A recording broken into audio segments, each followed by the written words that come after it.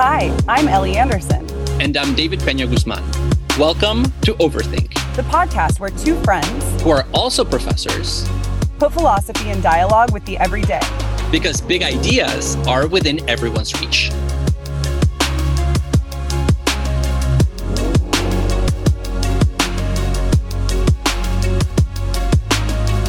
Before we get into today's episode, we just want to say that you'll hear us sometimes use words like crazy or insane. We hope it's clear from the context that what we're referring to is accusations that people are crazy or insane, and not that we buy into the use of those terms, which are ableist in nature. We also want to provide a content warning because in today's episode, we discuss sexual violence and birth trauma.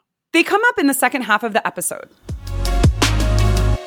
It seems like everybody these days is talking about gaslighting. It's one of those rare terms that is hot within academia and outside of it at the same time. Usually it's one or the other, right? Either academics are super ahead of popular discourse or super behind it. But right now, magically, they are in sync. And the synchronization is happening over gaslighting. I know, it's wild. There's been a spate of academic journal issues and conferences devoted to the topic, but then you also have like a lot of popular op-eds and Instagram memes about it. Yeah. For instance, in 2016, Lauren Duca wrote a piece for Teen Vogue, which, by the way, has been killing it recently with their political consciousness approach to reaching out to teens who are interested in fashion. And she wrote a piece called Donald Trump is Gaslighting America, in which she enumerates all the tactics of social control and social manipulation used by Donald Trump and interprets them as a political form of gaslighting. Yeah, and it's interesting you mentioned that as an example, in part because I do think that that article had a lot of impact on the popularity of gaslighting. And also because I think it's no coincidence that the term gaslighting has gotten so much uptake during the Trump administration, because he was a gaslighter in chief, right? Like, I'm sure others have said the same thing. But in any case, I do worry that sometimes gaslighting gets used so broadly that it no longer means anything at all. So in the case of Trump, absolutely, he's a gaslighter. However, I sometimes hear people accuse others of gaslighting them simply when they disagree with them, right? It's like, oh, your interpretation of what happened is different than mine, therefore you're gaslighting me. Well, I don't know that I agree with that. You are gaslighting me right now.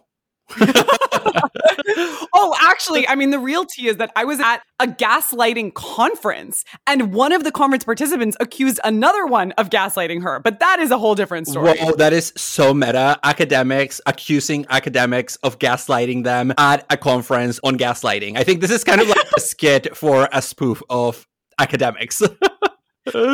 Yeah, and I didn't really know what to make of that situation exactly, but just to say, it was very meta. Well, let's get to the bottom of this. Today, we're talking about gaslighting. What is gaslighting? And who gaslights whom? How does gaslighting harm individuals, undermining their very grip on reality? And how does it function more broadly in cultural settings, through intersections of race, culture, gender, and the like? Let's find out.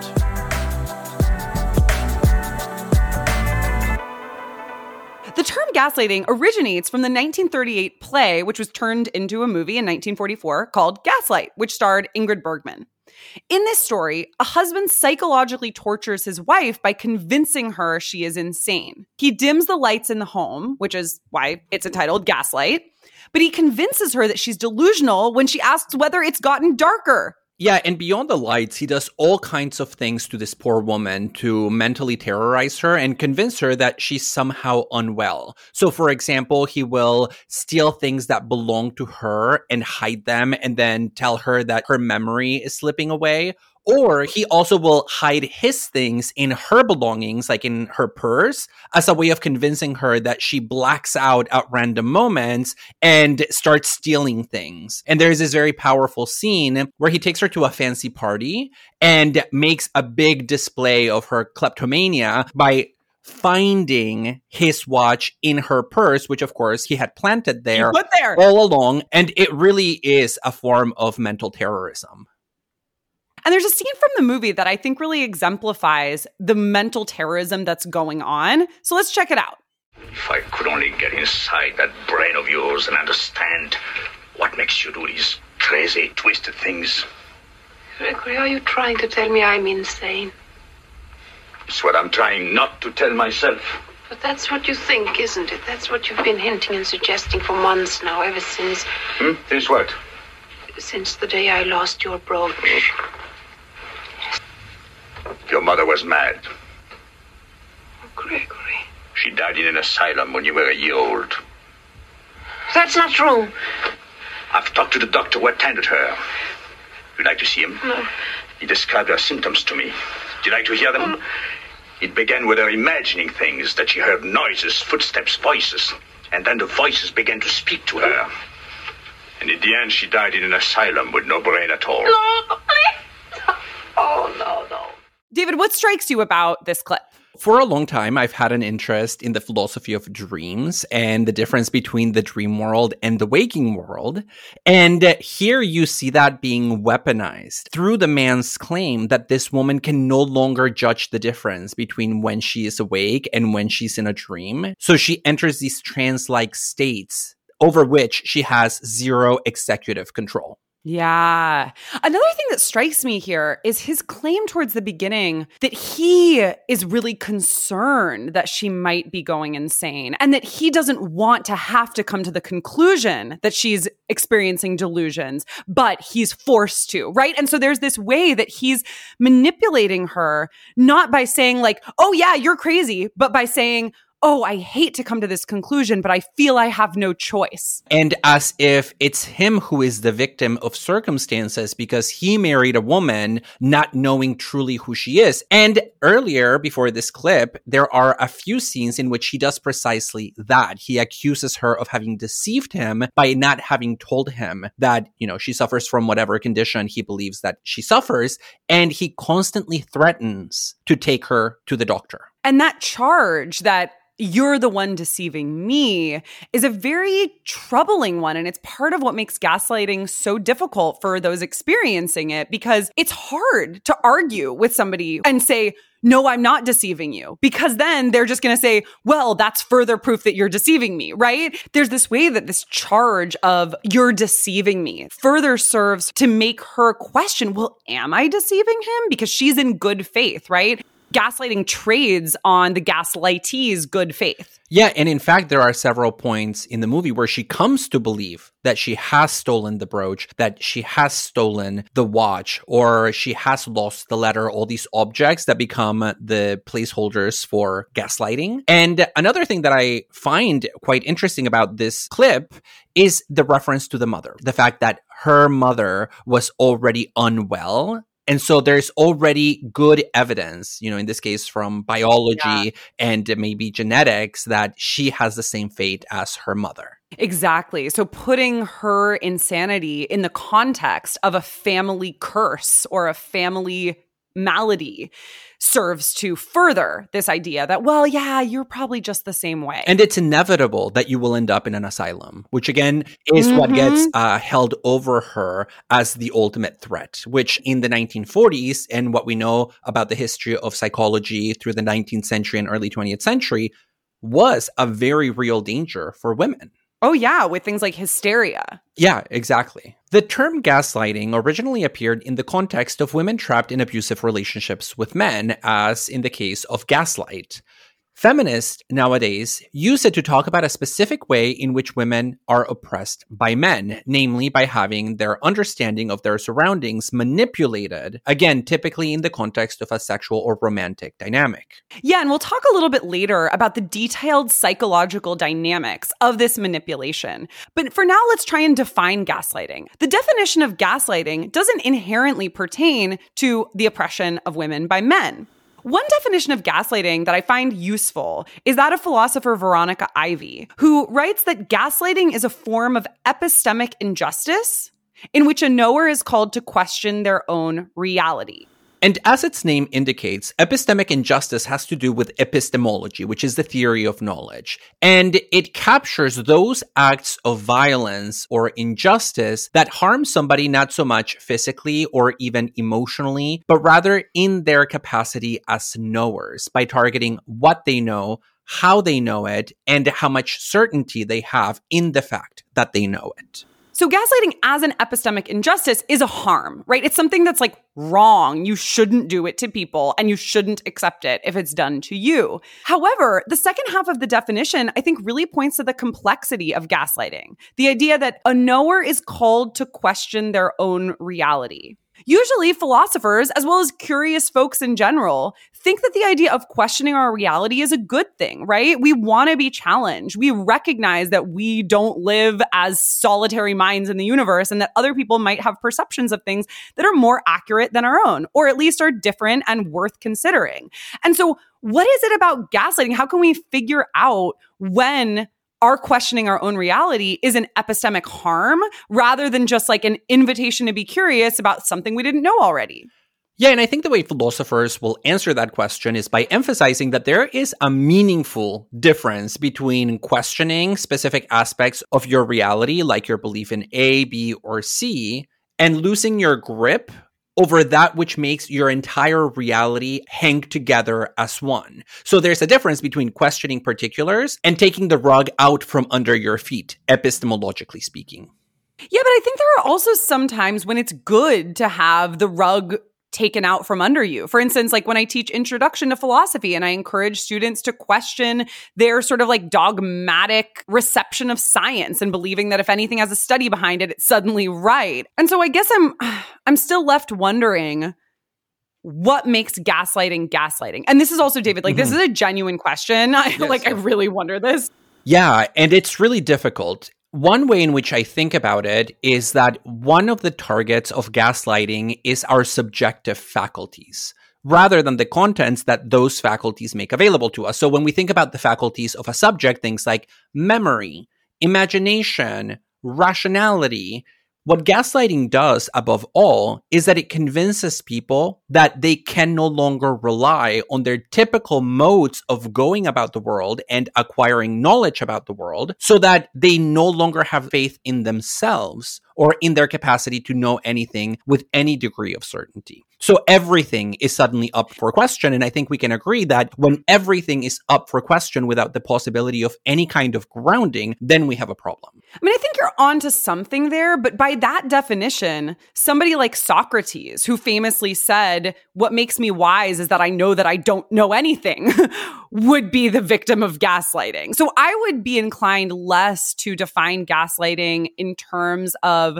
its ability to make somebody question their own reality, and more in terms of sort of identifying further what the epistemic injustice that Ivy mentions is. And one way that I think about the epistemic injustice there, or the harm that's done to somebody who's being gaslit, is that when they question their own reality, that questioning is manipulated and used by another person in order to further undermine them and give them no potential for actually coming to knowledge of something. So it's like a refusal to engage with the person who's questioning their own reality, sort of like on equal footing, and instead using their doubt and saying, "Oh yes, you doubt that. You should doubt all of these other things as well." It's like an opportunity that they're taking advantage of. I don't know if that really gets us very far either, though. Well, I mean, by that definition, then Socrates himself would be also potentially a gaslighter, because because that's what he does, right? He goes around Athens constantly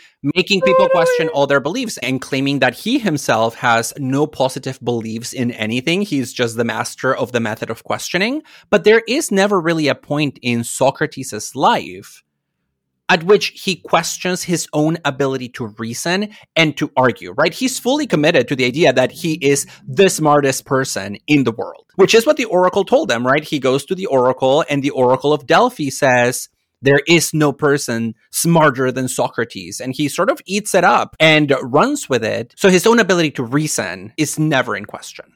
Okay. And, taking this example of Socrates as potential gaslighter in a slightly different direction, I think what's interesting is that we made a case that maybe Socrates should be understood as both a victim of gaslighting and as a gaslighter, which, I definitely do not want to, stake a claim about that, just more like a sort of silly thought experiment. But I think this does get at an interesting question, which is the status of the gaslighter. My sense is that a lot of gaslighting happens in cycles where somebody who is gaslighting has also been gaslit themselves and is using those manipulation tactics on other people. Or maybe even like in some cases, the same people can gaslight each other and also be gaslit by each other. I'm not sure about that.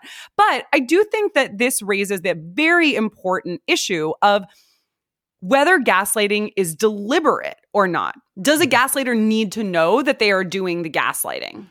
Well, I'm curious about your thoughts about this. What would an accidental, unintentional form of gaslighting look like?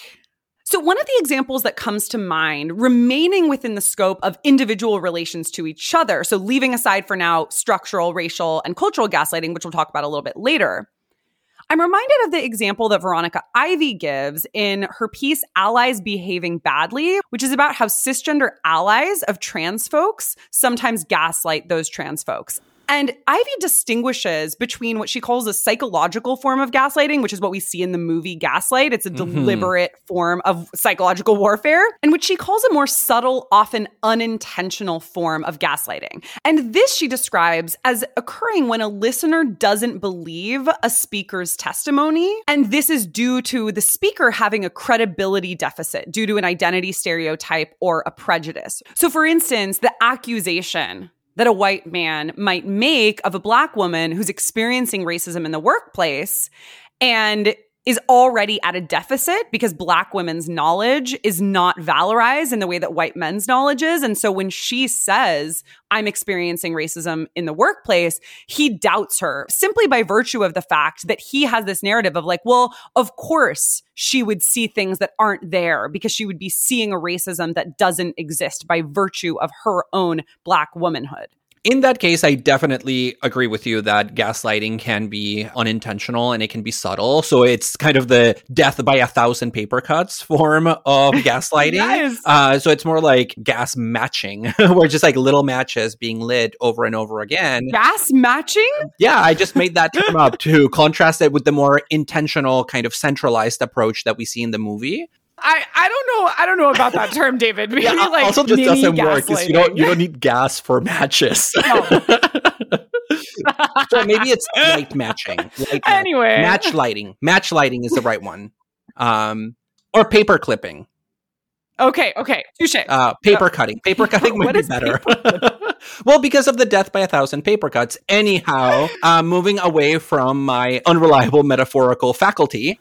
What I like about this unintentional, non-deliberative way of thinking about gaslighting is that it puts gaslighting in dialogue with other concepts that have been relatively useful for people doing anti-racist, anti-sexist work, and so on, like the concept of implicit bias or the concept of unconscious prejudices, whereby our acts and our behaviors, even unbeknownst to ourselves, are already slanted in particular ways by virtue of the culture of which we are a part. Yeah. And so I like the way that you put that because I think you're right that gaslighting helps us, for instance, understand what's going on with microaggressions, which are little behaviors or statements that serve to stereotype and or devalue people in different situations. And if someone experiences a lot of microaggressions and then calls that situation what it is, and the people who have been perpetrating the microaggressions are like, what?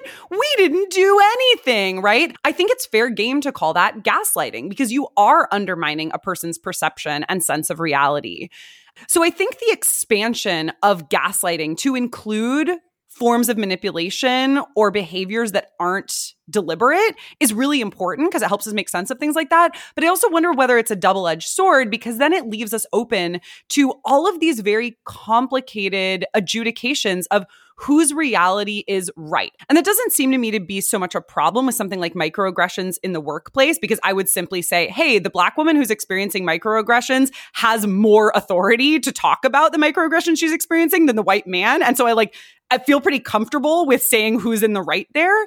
But there are a lot of other cases, for instance, interpersonal relationships where people are manipulating one another, where the reality of the situation may not be super clear cut. And it's really hard to figure out when people are co-constituting a given situation, whose interpretation is right, especially when people are accusing each other of gaslighting.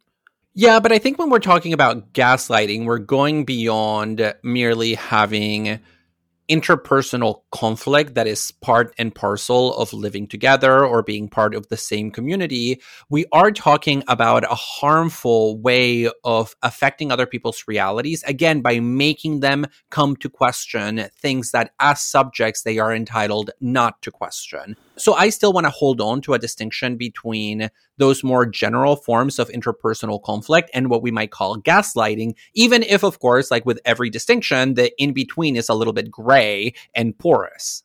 Yeah, and I think when theorists of gaslighting are talking about gaslighting, they're usually doing so in a way that refers to what Karen Adkins describes as wreaking significant epistemic and moral damages through small, often invisible actions. So there is something extraordinarily intense about gaslighting. And I just wonder whether that's a little bit at odds with some of the ways that gaslighting gets thrown around in everyday discourse today. And what these theorists are also recognizing is that in spite of their diversity, gaslighting tactics follow recognizable patterns. So they fall into certain types or into certain categories that allow us to classify them, to name them, and to come to better understand their internal mechanics. For instance, the philosopher Cynthia Stark argues that gaslighting often involves two tactics, which she calls sidestepping and displacing. And we know that it involves a lot of other tactics that have other names, but these two in particular stand out for her. Sidestepping is dodging evidence that supports the testimony of the victim. So when the woman says, "No, you are making me believe all these things that are not real," the gaslighter will simply change the subject or simply dodge the issue. Now, what Stark calls displacing is a slightly different tactic, which entails attributing defects in thinking or perceiving or remembering or just character flaws in general to the victim. So, for instance, your memory is fading. We know that you can't really think rationally because, it runs in your family or whatever the case might be. And according to her, these strategies appear again and again in cases of gaslighting. Well, and that's so helpful, actually, David, because I do think that helps resolve some of my worries about the leaky nature of the concept gaslighting, because I think it's really important to locate the mechanism of gaslighting in the way that the gaslighter responds to the victims questioning their own reality, right? Rather than like gaslighting just happening on the side of the victim or on the side of the perpetrator. We have this relational dimension here. And so these two tactics of sidestepping and displacing, I think are really useful because once we see one of those, rather than a genuine engagement or reckoning with the victim's reality, that's when we have a case of gaslighting rather than a simple disagreement about a state of affairs. Yeah, and so if I'm fighting with my roommate and I say, "Hey, roommate, let's sit down because you're doing all these things that are bothering me and we have to process it so that we can live together," what my roommate ideally will do is listen to what I have to say and then work with me in trying to resolve it. And even if they don't quite agree on the details, they might say, "Look, I'm sorry that you're feeling this way. I just see it differently." Even that is something that the gaslighter will never do, because the gaslighter will always adopt a unilateral interpretation of who is at fault, and that's never them. Exactly. Yeah, there's like no recognition of the relational co-constitution of the situation. And I also just want to say that I think I have now decided that Socrates is not a gaslighter because sidestepping and displacing are not tactics he uses. He wants to get into the meat of the conflict.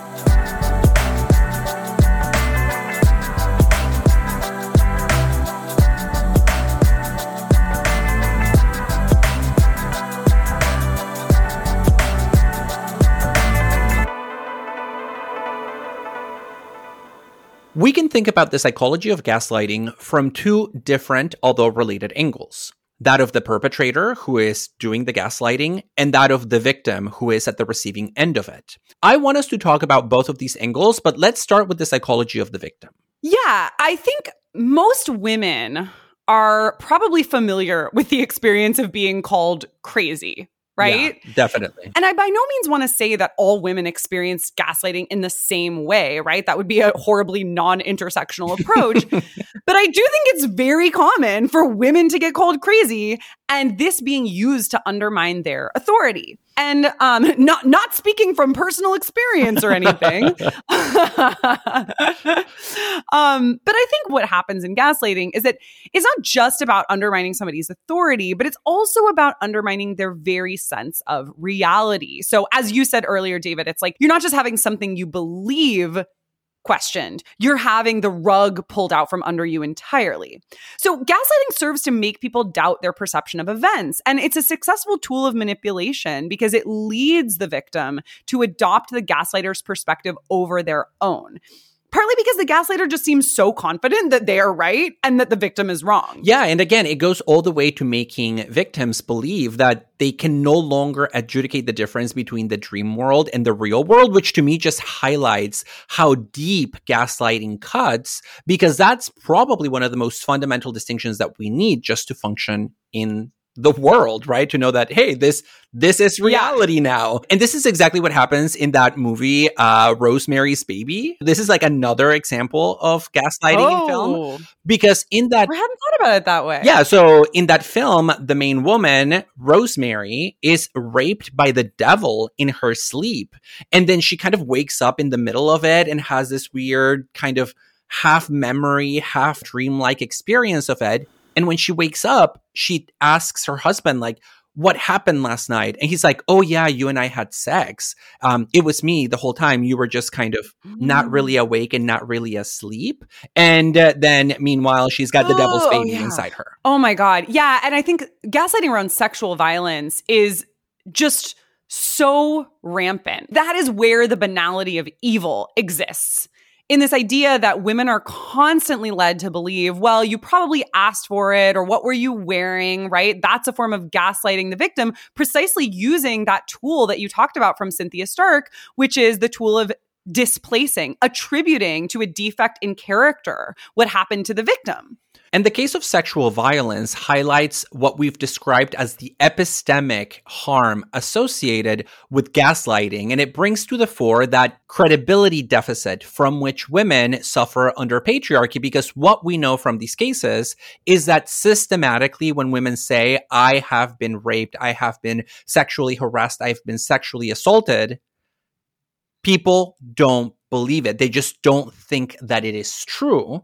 And this includes school counselors, this includes judges, this includes police officers, it includes even family members. And so it brings to the fore that epistemological dimension about who knows what and under what conditions. Yeah, because women already aren't believed as much as men are in society.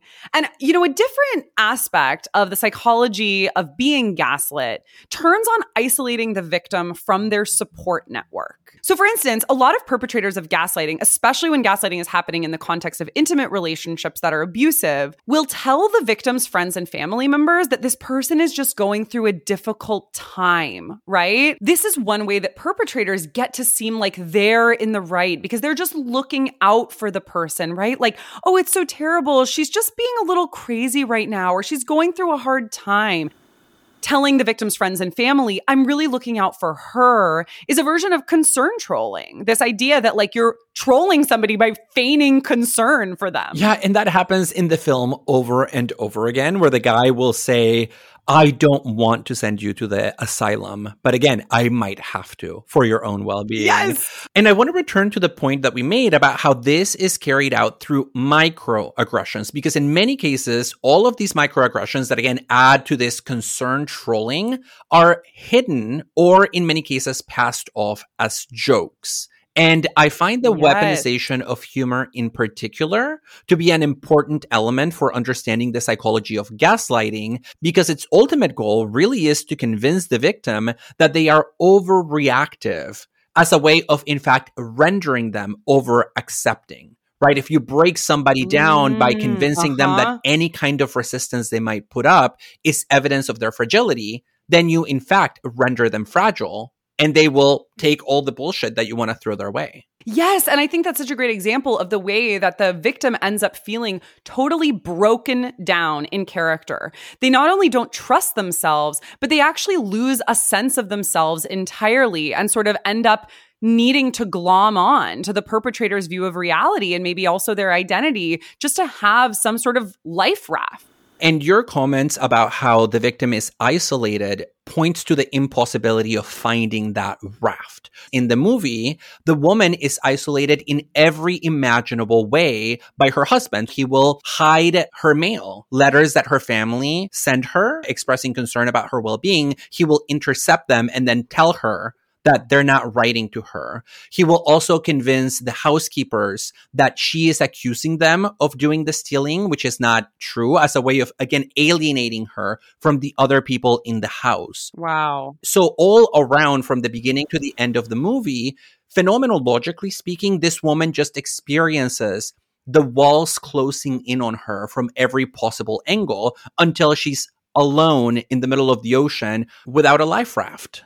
Yeah. And I think the idea of alone is complex here because on the one hand, you're absolutely right that the victim is isolated and cut off from her support system. At the same time, in a sense, she's not alone because she doesn't even have her own personal identity or integrity as an individual anymore, right? She's like just a shell of a human or just like reduced to a puddle that becomes part of the puddle of the perpetrator. All right, we're into weird metaphors here now. No, but I think the idea of being alienated, not just from others, but also from yourself is captured really beautifully and really powerfully in the short story, The Yellow Wallpaper, in which this woman, again, is gaslit by her husband, and she just slowly recedes into the background, becoming part of the wallpaper. So she is not just that early feminist classic story. Yes. And so she just sort of blends into her surroundings, disappearing like a ghost. Yeah, that's a really interesting connection. What do you think is happening on the perpetrator's side while all of this is happening to the victim? Well, I mean, beyond the fact that they're POSs, I'm not sure where to take this in a philosophically rigorous manner. But when I think about gaslighters, it's true that I do think about the classical case of the manipulating husband who pulls the strings in a choreographed, orchestrated way. But I also think about the more subtle, unintentional, maybe even unconscious forms of gaslighting that we talked about earlier. And I think the lightness of the aggressions, their microness, is absolutely essential for understanding the psychology of the perpetrator because it allows them to not cross a certain threshold, which is typically physical violence or verbal violence, so that you can in fact have certainly the mastermind approach to gaslighting, where you're executing a strategy that maybe you've planned ahead of time. But then you also have, again, those men who, in the process of gaslighting, truly convince themselves that they're not really gaslighters. They're just nice guys who are trying to look out for the well-being of the women around them. And I think the latter are just as dangerous as the former. So gaslighters are often trying to turn their victim into their fantasy of what the victim should be. I think what's happening a lot with gaslighters is a denial of another person's autonomy. They might not even actually realize that they want to deny somebody else's autonomy. They just think that they have a grasp on reality, complete hold on it. They're what philosophers call solipsists.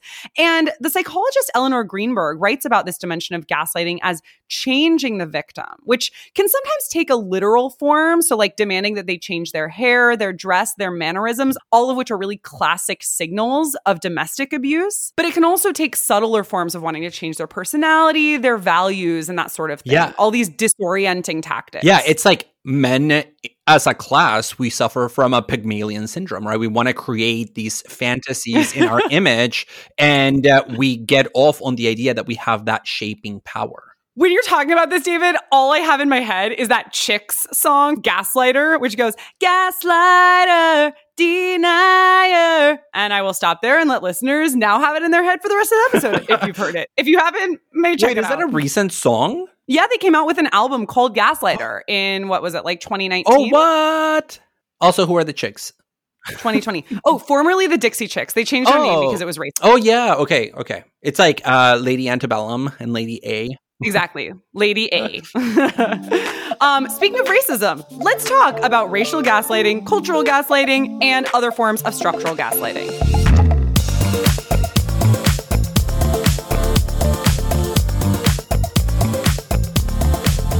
If you're enjoying Overthink, please rate and review us on Apple Podcasts, Spotify, or wherever you listen to your podcasts.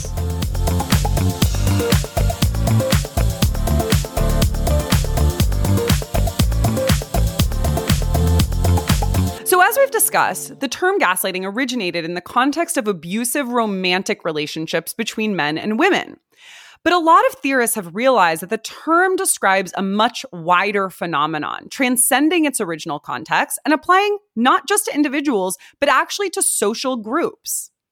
And I'm thinking here about recent articles on gaslighting, including Nora Berenstein's article on structural gaslighting, which is called White Feminist Gaslighting, and Elena Ruiz's concept of cultural gaslighting. So how do they define those terms? So structural gaslighting, as Berenstein describes it, basically obscures the connections between structures of oppression and the patterns of harm that are related to them. So for instance, going back to that example earlier about a Black woman who's experiencing microaggressions in the workplace and sees that as part of a broader system of racial domination. That woman is gaslit if HR or her boss or whomever fails to recognize that the harms being done to her are part of a long history of anti-Black racism in the US and makes it seem like what's actually a political problem is just a personal problem. So is structural gaslighting then the same as cultural gaslighting? No. Structural gaslighting is broader than cultural gaslighting because you can have structures that don't, say, relate to culture, at least as far as I understand it. But Ruiz defines cultural gaslighting as social and historical support mechanisms that basically produce abusive mental environments within settler colonial structures. And these end up furthering the ends of cultural genocide and dispossession.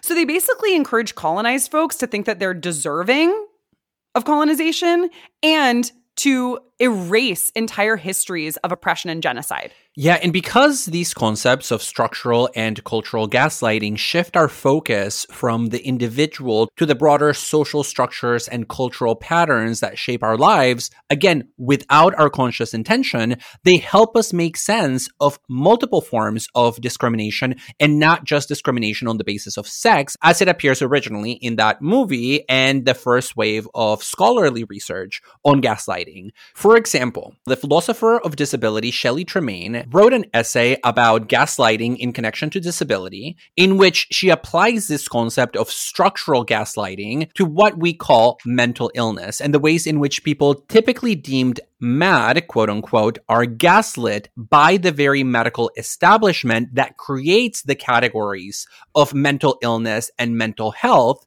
putting them into these boxes on account of not being neurotypical.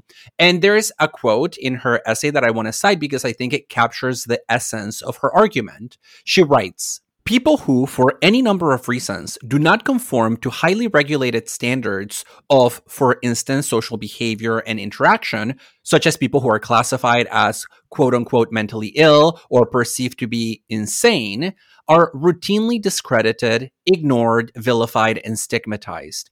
Until the relatively recent formation and rise of the Mad Pride movement and related social movements, the hermeneutical resources that many disabled people required to collectively understand the political character of their situation were unavailable to them." And I think Tremaine's point about gaslighting in the context of disability provides a point of conversation with feminist accounts of gaslighting in the medical establishment, or what is called medical gaslighting. It's very well documented that women are often not believed as much as men are when they report their pain or other medical ailments. And this is especially a problem for fat women who are often distrusted in their own accounts of pain and other medical ailments, and also women of color, especially Black women. You can't talk about the medical establishment in the US without talking about the history of horrific terrors that have been perpetrated against Black women, especially enslaved Black women, who then were also gaslit and made to think that their pain wasn't real or that their injuries were imagined. Yes, I recently read an article precisely about this that was published in the Journal of Law, Medicine, and Ethics in 2001, which argues that, for example, women, and they did not control for race, so it talks about women as a category rather than, say, Black women, are under-prescribed painkillers because doctors typically assume that they're being overly dramatic and catastrophic. So women presenting with the same symptoms as men will simply be told that, oh, it's probably in your head. Maybe you're just stressed out. Maybe it's not as big of a deal as you're making it out to be. So here, take a Tylenol and you'll be fine in a couple of days. Yeah, and this is especially a problem for Black women because historically, racial pseudoscience from the 18th and 19th centuries literally believed that Black people had higher pain thresholds than white folks. For instance, this was one reason that chattel slavery was justified. It's like, oh, well, they don't experience pain in the same way that white people do. They can stay out in the sun longer than white people can. And this led to things like Black enslaved women being experimented on without anesthesia. Well, and in connection to this, I think it's important for us to recognize that this is not only historical, it continues in the present because researchers have found that even today, more than 50% of med school graduates will say yes to the question of whether Black people's skin is slightly thicker than white people's skin. So we're talking about 21st century people who are going into medicine as doctors having easily refutable beliefs about the science of race. Oh my God. It's just unconscionable. I'm also thinking here about Black women's mortality rates in pregnancy and childbirth. Black women are 3 to 4 times more likely to be at risk of pregnancy-related deaths than white women are. I think this really came to the fore a couple of years ago when Serena Williams almost died in childbirth. Williams has a history of developing blood clots, and she developed one after giving birth to her daughter. When Williams went to the hospital for this, for severe symptoms, including coughing that was so intense that she ripped her C-section wound, she was not taken seriously by the nurse. And this is particularly egregious in the case of Serena Williams because as a world-class athlete, she knows her body better than like anybody else, right? And so the idea that a nurse would not take her account of what was going on seriously is particularly damning. She knew that she had a history of blood clots. She told the nurse, hey, I think I know what's going on. But the nurse thought that Williams's pain medication might have been confusing her. So basically, Serena Williams ultimately recovered, but medical gaslighting almost led to her death. Yeah, it's like, oh, Serena Williams, you're telling me all these facts about your medical history. You are dreaming. This is nothing but a dream. It's like weird racial Houdiniism within the medical establishment. Oh my God. I don't know if I love that term or hate it because it just seems like the story is so fucked up. I hate the idea of having a funny term to associate with it, but I also think your term is right. Well, I don't think the term is funny particularly, and I do think it's accurate insofar as it involves a sleight of hand, kind of in the style of magicians. And what do magicians do other than control our perception of reality, including our perception of our own reality? And Serena Williams' experience with medical gaslighting almost embodies in the flesh Ruiz's definition of medical gaslighting, which she defines as, quote, the interpersonal phenomenon of having one's experience of illness marginalized, including having one's self-reported or presenting symptoms downplayed, silenced, or psychologically manipulated by a clinical provider or healthcare professional. So this is exactly what happened to Serena. She said, I am having these symptoms and I am telling you what they mean. And both the presentation and the interpretation of the symptoms were called into question. Yeah. And I think a lot of women can relate to some form of experience of medical gaslighting. Like even I have been medically gaslit, and I am a white, thin, able-bodied young woman. Without going into too much detail here, I had some digestive issues that were long misdiagnosed and weirdly totally downplayed to the point that my doctor at some points would say there's nothing wrong with you. I don't know why you're making up problems. And then on the other hand, would go to extremes and be actually, I think you have this really intense disease, which luckily I didn't have. And so, yeah, the truth was more somewhere in the middle. And now I've been able to sort out my digestive issues, which frankly just came down to the fact that I am lactose intolerant and nobody ever noticed. And my point is, like, this is nothing compared to the story of Serena Williams, right? And to the stories of so many fat women, Black women, disabled women, and women of other intersections of identity that have less privilege than I do. Yeah, and so it's important to keep the intersections in mind, but it's also important to keep the overall pattern that this is something that happens to women more than men in the medical establishment. And in a piece published in The Atlantic, Ashley Fetters makes the argument that the entire industry of alternative medicine, which, you know, can include some more helpful things and some less helpful things. On the less helpful end of things, I'm imagining somebody like Gwyneth Paltrow. But this entire industry was built on the back of this history of doctors being dismissive of women's health concerns, especially around reproduction, pregnancy, childbirth, which forced women effectively to start looking for anything or anybody that might actually listen to their concerns. And so it's medicine's fault that people don't have faith in Absolutely. And I will say that that exclusion of women's knowledges, indigenous knowledges, and other forms of knowledge production that don't adhere to the, you know, very rigid model of medicine have led to it's being very difficult to separate the wheat from the chaff when it comes to alternative medicine, the Gwyneth Paltrows from the actual healers. That's right. And I think here about a case of medical gaslighting along the lines of gender that hits very close to home, which is that when my mother gave birth to my younger brother, who is right now in his teens, she was majorly... Oh, hi, Josue. Yeah, hi, Josue. She was majorly gaslit by the hospital where she gave birth, because she gave birth to her son. Then she took him home. And for a while, she had to battle the hospital over a bill for an abortion where they tried to convince her that she didn't have the baby that she had and that she was holding. So she's like, I don't know how to prove to you that I had my baby other than... Oh my God, David. It's like habeas corpus, like produce the body. Like it's here. Like I can just put it on, like I'll just show up and put it on the table, I guess. Wait, that is so obscene. Yeah. And so there was this protracted battle between my family and the hospital over thousands of dollars that they wanted to charge over this mysterious abortion that never took place. But they were convinced my brother did not exist.